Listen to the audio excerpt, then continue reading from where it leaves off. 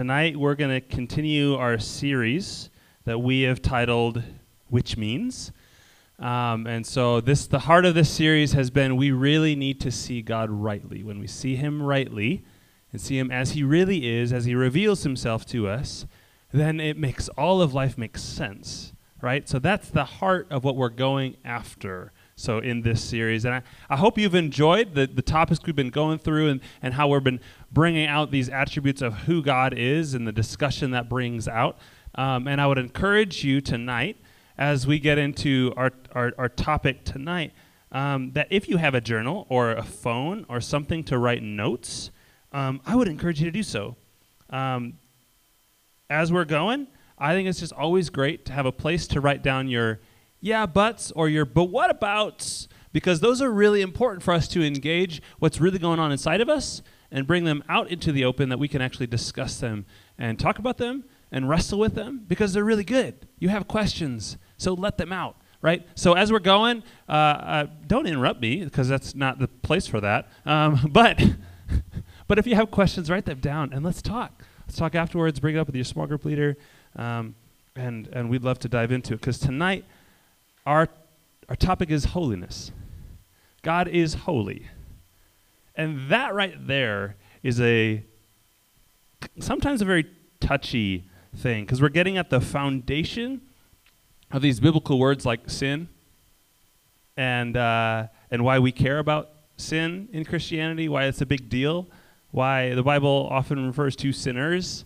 And it can be really off-putting at times. Well, maybe you're in the room and you're like, finally, we're talking about sin, you know? And maybe you're on the other side and you're like, okay, I don't know if I want to be here tonight. This is the night, right? We're here, we're talking about holiness. If you feel uncomfortable and want out, I just want to let you know I see you, and I've seen you as I was writing this, because I think this topic really matters, and I really want to address how do we see God rightly when it comes to his holiness in a way that makes sense as his creation, that we can lean into him, right? And hopefully as we go, we'll be able to strip away some of the baggage we carry from church hurt, or just misconceptions of the Bible or Christianity, or assumptions we have about God. Hopefully we can get at a clearer picture, at the ground floor of what holiness is all about. Because we're talking about his very nature, right? And so we need to see him rightly. So I do believe as we go that you will find yourself viewing God with a little bit more trust as we see his holiness. And hopefully it'll also expand your view of him, the magnitude of who he is will grow. And you'll also see that him as purely good. But we'll also see what his holiness does. And that is really, really cool when we look at the Bible. So I want to pray, and then we'll get into God is holy. So Jesus, would you come and direct me tonight? I want to communicate you. Lord, help us to see you rightly tonight and see you in your holiness tonight, because you are holy. But what does that mean for us? So guide us, Lord, and help us to have open hearts to you and your word. In Jesus' name we pray. Amen. Okay, so last week, Catherine talked about God is glorious.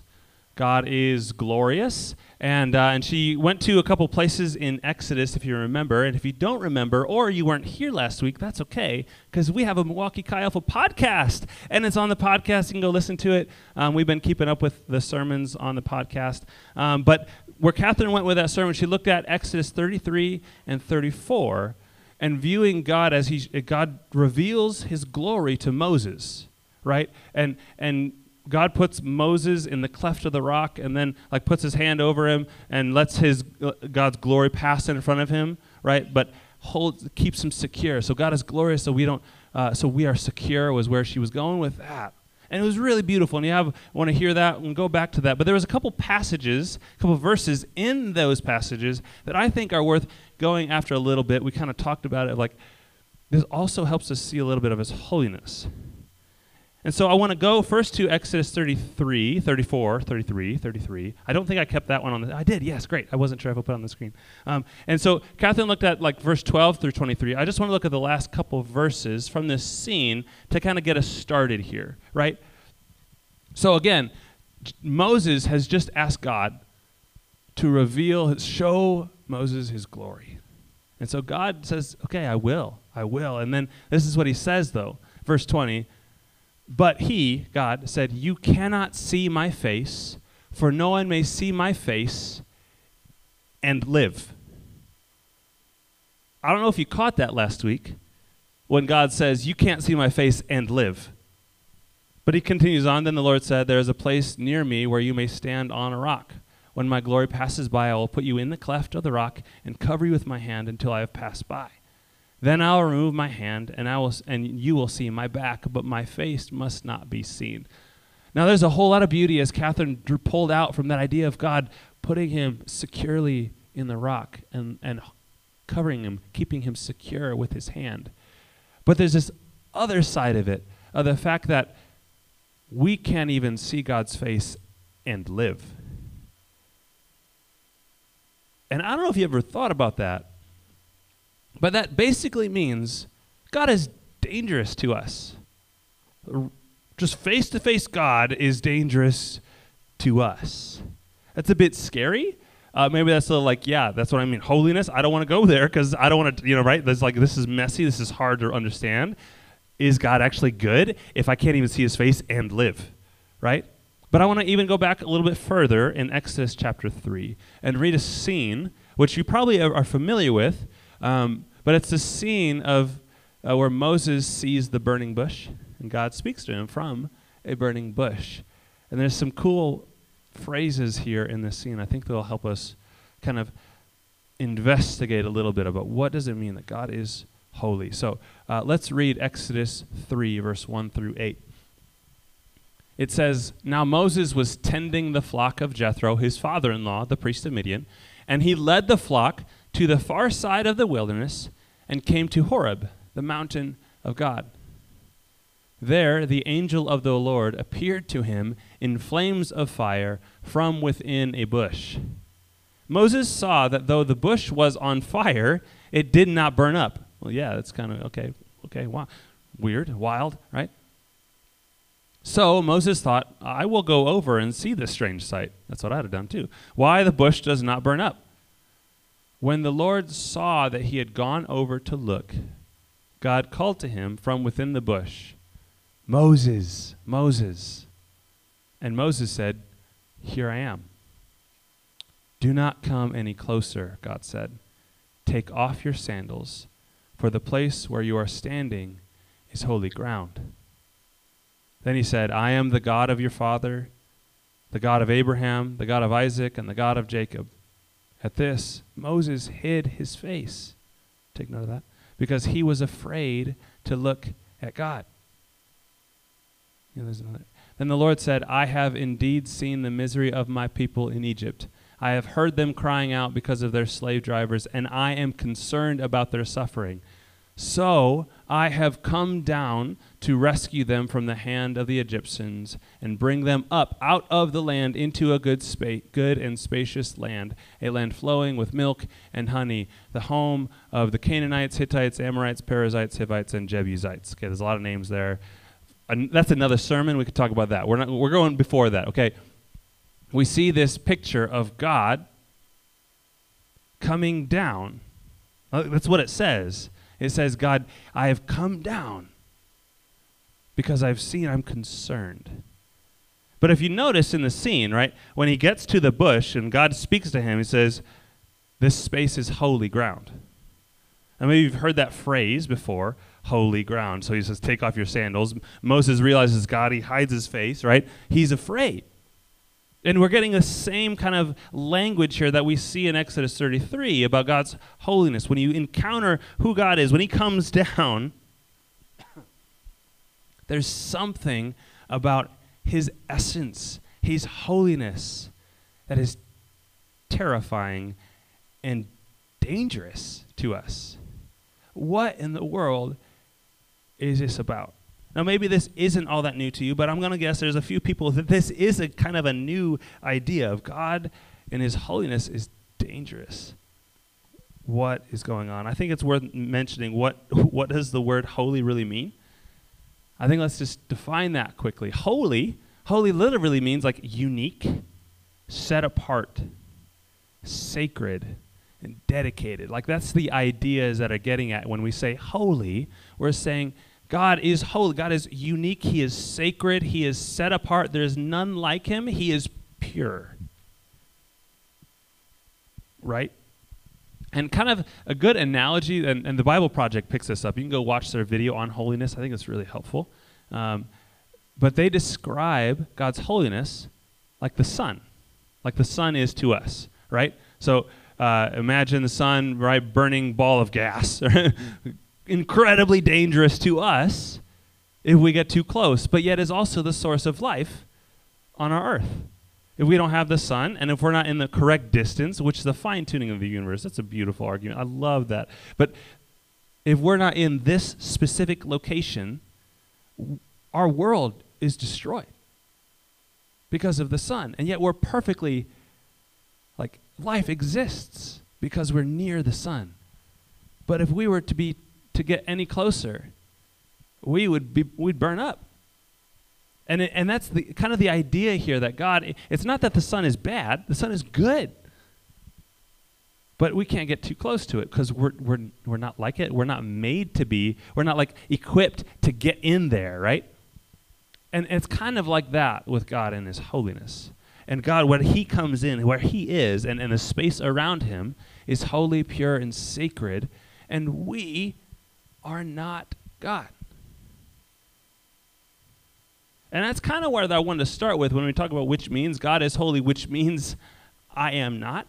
It's like, I'm not holy. I can't get too close. And it's kind of, if you go back to Genesis 3, this is the narrative of the Bible, as this fall happens, where we are now like, there's a chasm between us and God.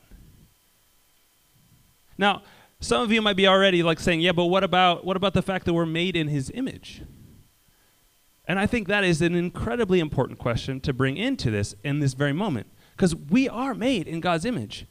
And in that sense, we are unique, we are set apart, we're distinct, and if it's his image imprinted on us, then we too are sacred. In fact, we deeply hold to that conviction that every single human is sacred, that your mind, your spirit, and your body is sacred. And in that sense, holy. Humanity is holy because we are made in his image. And yet, there's also this other side of it, that though we are made in his image and therefore holy like he is holy, we are also not holy because we are not God. And we love to live for ourselves. And there's been a corruption that happens on a really deep level. And just to kind of draw that idea out just a smidge, because we could go a long time on that. But even in Exodus 34, like Catherine talked about last week, describing how God describes himself to Moses, he gives this beautiful, essentially, name. He said, the Lord, which he's saying, I am Lord, right? Lord, he is the one in control, not us. Lord, Lord, Lord, the one who is compassionate, gracious, slow to anger, abounding in loyal love or faith or loving kindness and faithfulness. And there's a couple other places in Scripture, because that name keeps getting repeated over and over. But in Jonah and in Joel, that same list is included, but then it adds one who relents from sending calamity. This idea of God is someone who relents from bringing about destruction. And I just want to pause and say, like, I think we all have this innate part of us that says, yes, God is good. He's compassionate. He's slow to anger. He is gracious. I feel that. We long for that. We all crave that. That is God in his holiness. And yet we also would have to look at ourselves and say, but I'm not those things all the time. I struggle to be compassionate. I struggle to be slow to anger. I am not gracious all the time with people around me.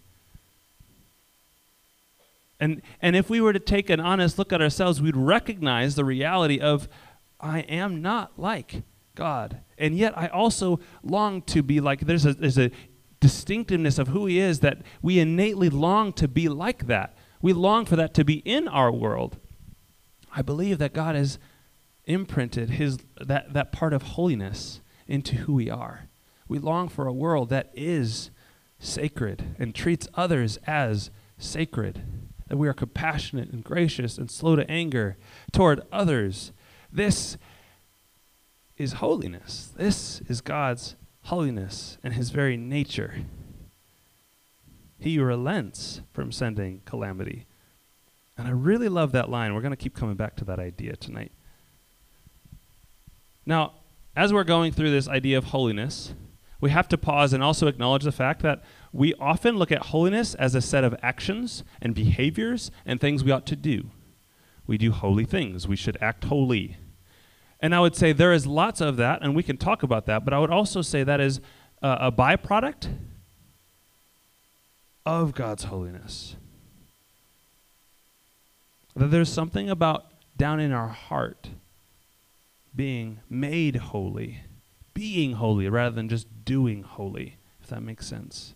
There's something about who we are that we just struggle even to from a heart level to do and want to do and follow through with the things we want to do and to be like God. And I think this is the biblical narrative is kind of walking us through this reality of our humanity and investigating the chasm between us and God.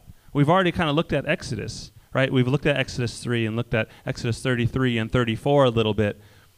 And really, Exodus gets this really cool scene of God, he comes down. Like, that's the phrase over and over, God comes down, which is really cool.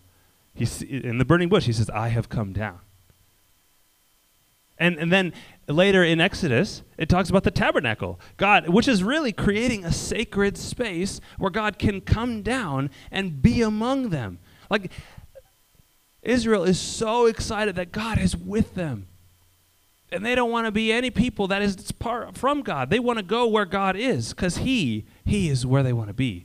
But then if you get to Leviticus, if you've ever, how many have read Leviticus? Let's just be honest. Okay, yes. There's a few of you. Let's go. Leviticus is a bit hard to read, especially just on its own, straight through, without any context. Yeah, it's a rough read.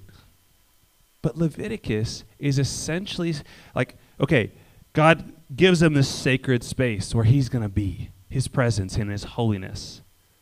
But then Leviticus happens, and early on in it, we get this scene of like two of the priests come in, they waltz in, as it says, in an impure state, and they die. They got too close to the Son of God's holiness, and it's like, whoa, fearful, whoa, wait, I thought God was good, right?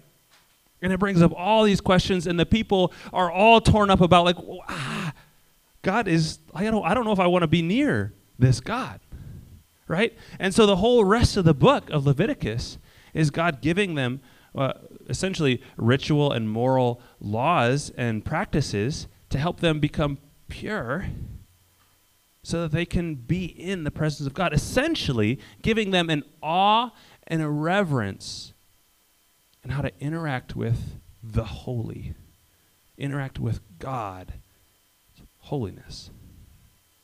Like, that's Leviticus. And at the end of the book, it works. They couldn't go into, Moses couldn't even get into, and then in Numbers, chapter 1, verse 1, it says that Moses does enter. And so, like, what happens in Leviticus helps the people know how to be among God and view him with awe and reverence and treat him as sacred and holy, because that's who he is. And he deserves our utmost reverence. But yet, Leviticus shows us it is dangerous to get too close to him when we are in impure state. And there's a whole lot there. Again, if you have whatabouts, and write those questions down about that. We don't have time to get into all of that tonight. There's a lot there. But I want to keep moving through this biblical narrative of how the people of God are interacting with the holy, with God, right? So they learn in Leviticus how to do this, and yet as the generations go on, they continue to not trust God and not follow him and abuse this relationship with God and misunderstand who God is, and it gets corrupt. And you see the cycle, just in Judges alone, the cycle of how they view themselves and view God and what they do with all of that, it's a train wreck. And then they become a nation and a kingdom, and it same thing. Rebellions and all kinds of stuff happens. We get to a point later in this period where there are a kingdom, and this guy shows up. His name is Isaiah. He's a prophet. But Isaiah, and he writes a book. We can go read about it, Isaiah. It's a great one. There's a lot of Jesus stuff in Isaiah. But in Isaiah chapter 6, there's this crazy scene. Isaiah has a crazy vision where he waltzes into God's presence. And I put this on the screen because I think this is really good. Isaiah chapter 6, there it is. Verse 1 through 7. It says, okay, in the year the king Uzziah died, okay, we get a little history. I saw the Lord high and exalted, seated on the throne, and the train of his robe filled the temple. Above him were seraphim, angelic beings. Each had 6 wings, okay, cool creatures, with 2 wings that covered their faces. Faces, big deal. Okay, all right, continue on. With 2 they covered their feet, and 2 they were flying. And they were calling to one another, Holy, holy, holy is the Lord God Almighty. The whole earth is full of his glory. Now I want to pause. Many of us have probably sung these words before in a song. And they're very common words. Holy, holy, holy. We just kind of say them as repeated words. But this is really, the fact that there's 3 is a big deal in Hebrew, right? To say something was the utmost, you just repeat it twice. Holy, holy is like, that's the holiest of all holies. And this is basically like, yeah, that times infinity, right? For us, we kind of, infinity plus 1. That's this. And they're in the most utmost way of telling everyone that God is the most holy. Nothing ever can possibly compare to God's holiness and his purity, his sacredness and his power, all of it in glory and might. Holy, holy, holy. That is what the author is conveying here. That's what these angelic beings are singing endlessly, because he is that magnificent in his holiness. The whole earth is full of his glory. But continues on, at the sound of their voices, the doorposts and threshold shook, and the temple was filled with smoke. But here's where I want us to watch. Watch Isaiah's reaction. Woe to me, I cried. I am ruined. For I am a man of unclean lips, and I live among a people of unclean lips, and my eyes have seen the King, the Lord Almighty. Then one of the seraphim flew to me with a live coal in his hand, which he had taken with tongs from the altar. So there's an altar here. And with it, he touched my mouth and said, See, this has touched your lips. Your guilt is taken away, and your sin is atoned for. Now, maybe this doesn't strike you as anything special. But in this scene, we see what happens when Isaiah all of a sudden encounters pure, incredible holiness. And his reaction is to say, woe is me, I'm ruined. Just like Moses, when God tells Moses, you can't even see my face and live, right? Same thing, only now Isaiah's in this, and this is just a vision, but like he's there, and he's just, I'm ruined. I am unclean. I can't be here, right? He innately feels the reality of this is glorious, and yet I am not that. But what's interesting in this scene is what happens next, right? In those last 2 verses. What happens after he says this? Because this angelic being, right, on God's behalf, he comes and purifies him. Now, this is radical because up to this point, the relationship between what is clean and unclean, right? When you touch something unclean, you become unclean, right? If you ever cook with raw chicken. You wash your hands right before you cook. But as soon as you touch raw chicken, you don't make the chicken clean. Your hand becomes unclean, right? Like, that's how it works. That's what happens with things that are unclean. We become unclean. And yet, here, when God touches something that is unclean, he's not made unclean. Isaiah is made clean. And that's huge. That's really important, right? Because God has never been threatened by our uncleanness. God has never been threatened by our unholiness. God is not saying, ugh, icky, I gotta get away from that. As if he's like in some way like gonna be tainted. That's not how he is. The reason there's any distance is not because he doesn't want to be tainted, it's because he doesn't want to destroy us. It's like, I care about you, right? And so I'm going to move you out so that you aren't destroyed by my holiness. And God, again, from that point on, moves on a rescue mission of bringing his creation back into a restored relationship with us. But that is where the tension lies. And that is what this gospel is there is a chasm, and God is not saying, I can't deal with you. He's saying, I care about you so much, and I want to save you from that which is destroying you. Now, some of you, right? Some of you might be like, I just want to pause here. Like Isaiah's words, woe is me, I am unclean. Some of you may be feeling those words, maybe not any of those specific words, but that idea yourself. Maybe here you're tonight, like if you are honest with yourself inside, you feel that. I am unclean. And maybe with it you feel layers of shame. You feel dirty. You feel there is something deeply flawed. Maybe it's something in your past. And maybe it's something that happened to you that you didn't choose. But yet at the same time you feel this reality of you feel dirty because of what happened to you. You didn't choose it. But there's something inside of you feel unclean. And maybe you're also in the room and you're like feeling, yeah, it was my choice. I did these things. And you're feeling the reality of the things I chose, the behaviors, the addictions, the things you've put yourself in. You want to get out, but you feel stuck. You feel this reality of something inside of you is dirty.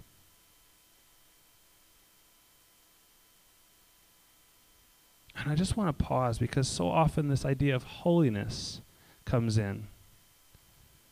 And we've heard messages about you got to be holy, and then brings in shame and condemnation about how terrible you are for messing up and have done this and done that. But when in Isaiah 6, it's not God who's saying, Isaiah, woe is you. You are unclean. Now, sure, maybe the Holy Spirit is prompting Isaiah to recognize the reality of this moment of like, you are holy and I am not. I'm going to be ruined if I stay here any longer. And yet, those are not God's words to Isaiah. That is not God's heart towards him. God is not sitting there condemning Isaiah to death. We know that because the next thing that happens is he leans in and purifies him. He washes him. He makes him clean. And this is what I want us to see tonight. God is not like us. He is utterly different. And what God does in his holiness is he leans into his creation to restore his creation, to make his creation holy, sacred, set apart, set free, and brought into community with him. Like that's what he wants to do. And if you follow the continuation of the biblical narrative past Isaiah, through the exile, which is a full of judgment but also hope, we get to Jesus. Again, God coming down, Just like we saw him in Exodus 3, God says, yeah, come down. But now he comes down, not clothed in a bush on fire. He's clothed as a human. And he walks among us, not to hide from us, but to reveal who he is and his heart to us. And what you see as Jesus moves around the region of Jerusalem, he keeps healing people. Like in Mark chapter 1, verse 42, where he touches the leper, the person who is outcast that nobody can touch. He's unclean, unclean. Jesus comes and touches him and makes him clean, right? Holy, invading unholy, holy coming in and making things pure. That's what he does. And then when we see him in Mark chapter 5, when there's a woman who's been bleeding, which is she is unclean and has been for years in a continual state. No one can touch her, and yet she clings to Jesus' robe and is healed in that moment. Jesus isn't made unclean. She is made whole. That is what God does. When he invades earth, he makes his creation holy, sacred, pure. And lastly, the last scene I wanted to get us to is John chapter 13.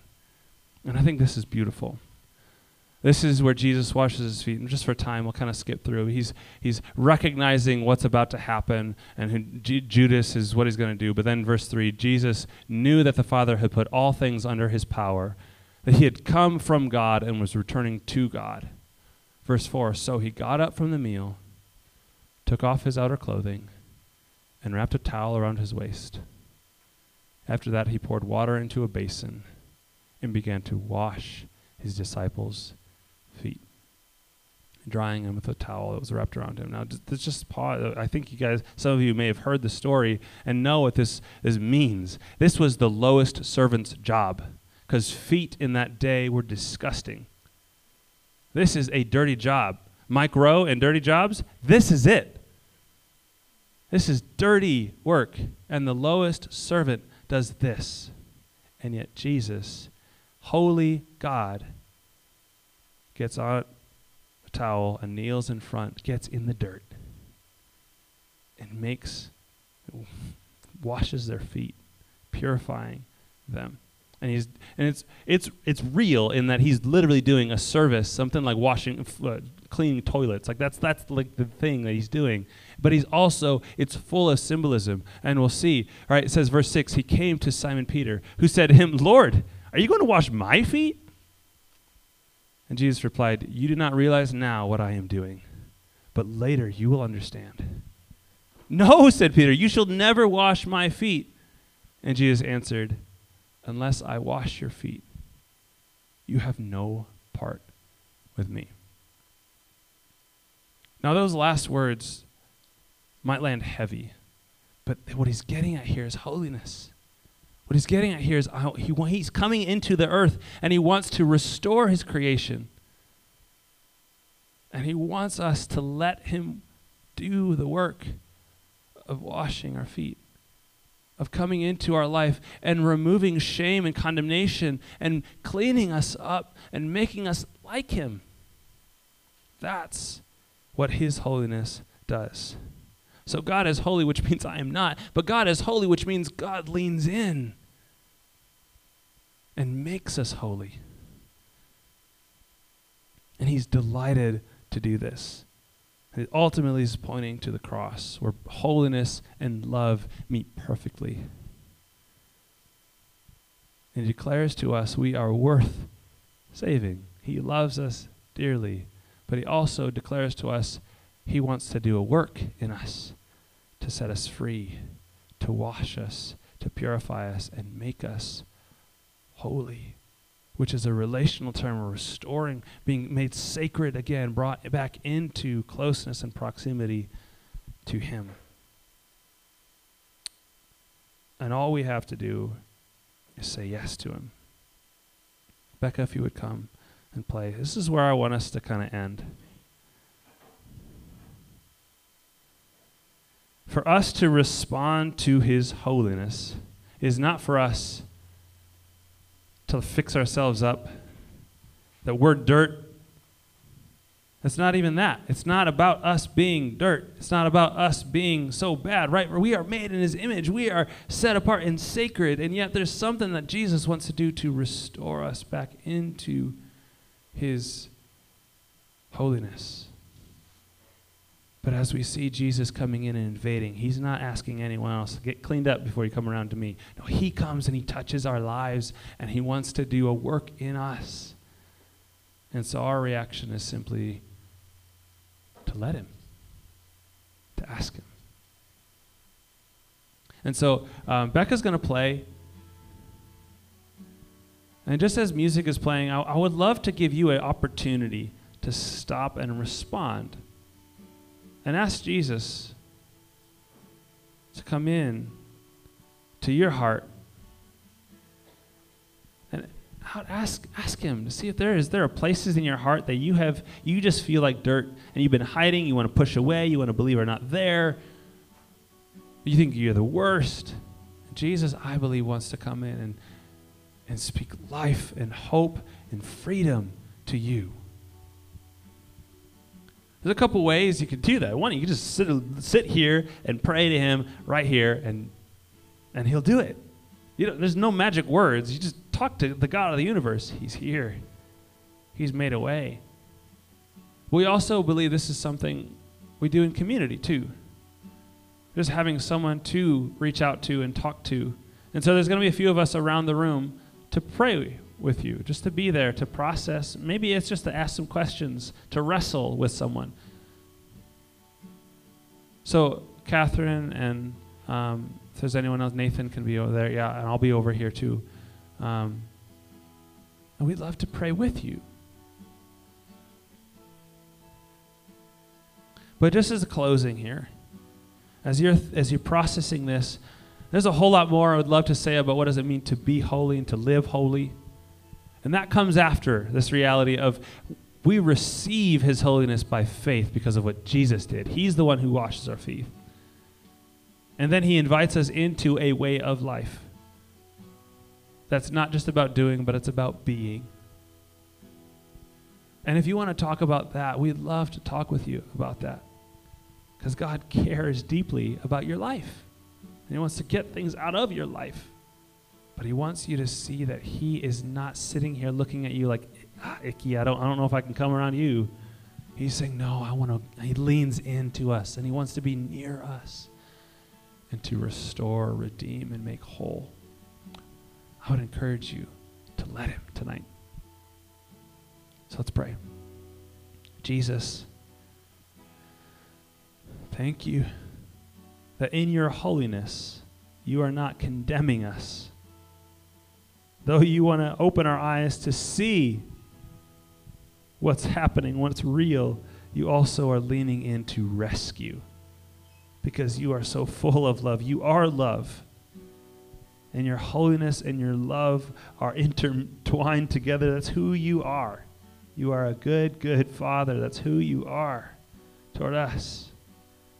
And you are a rescuing God.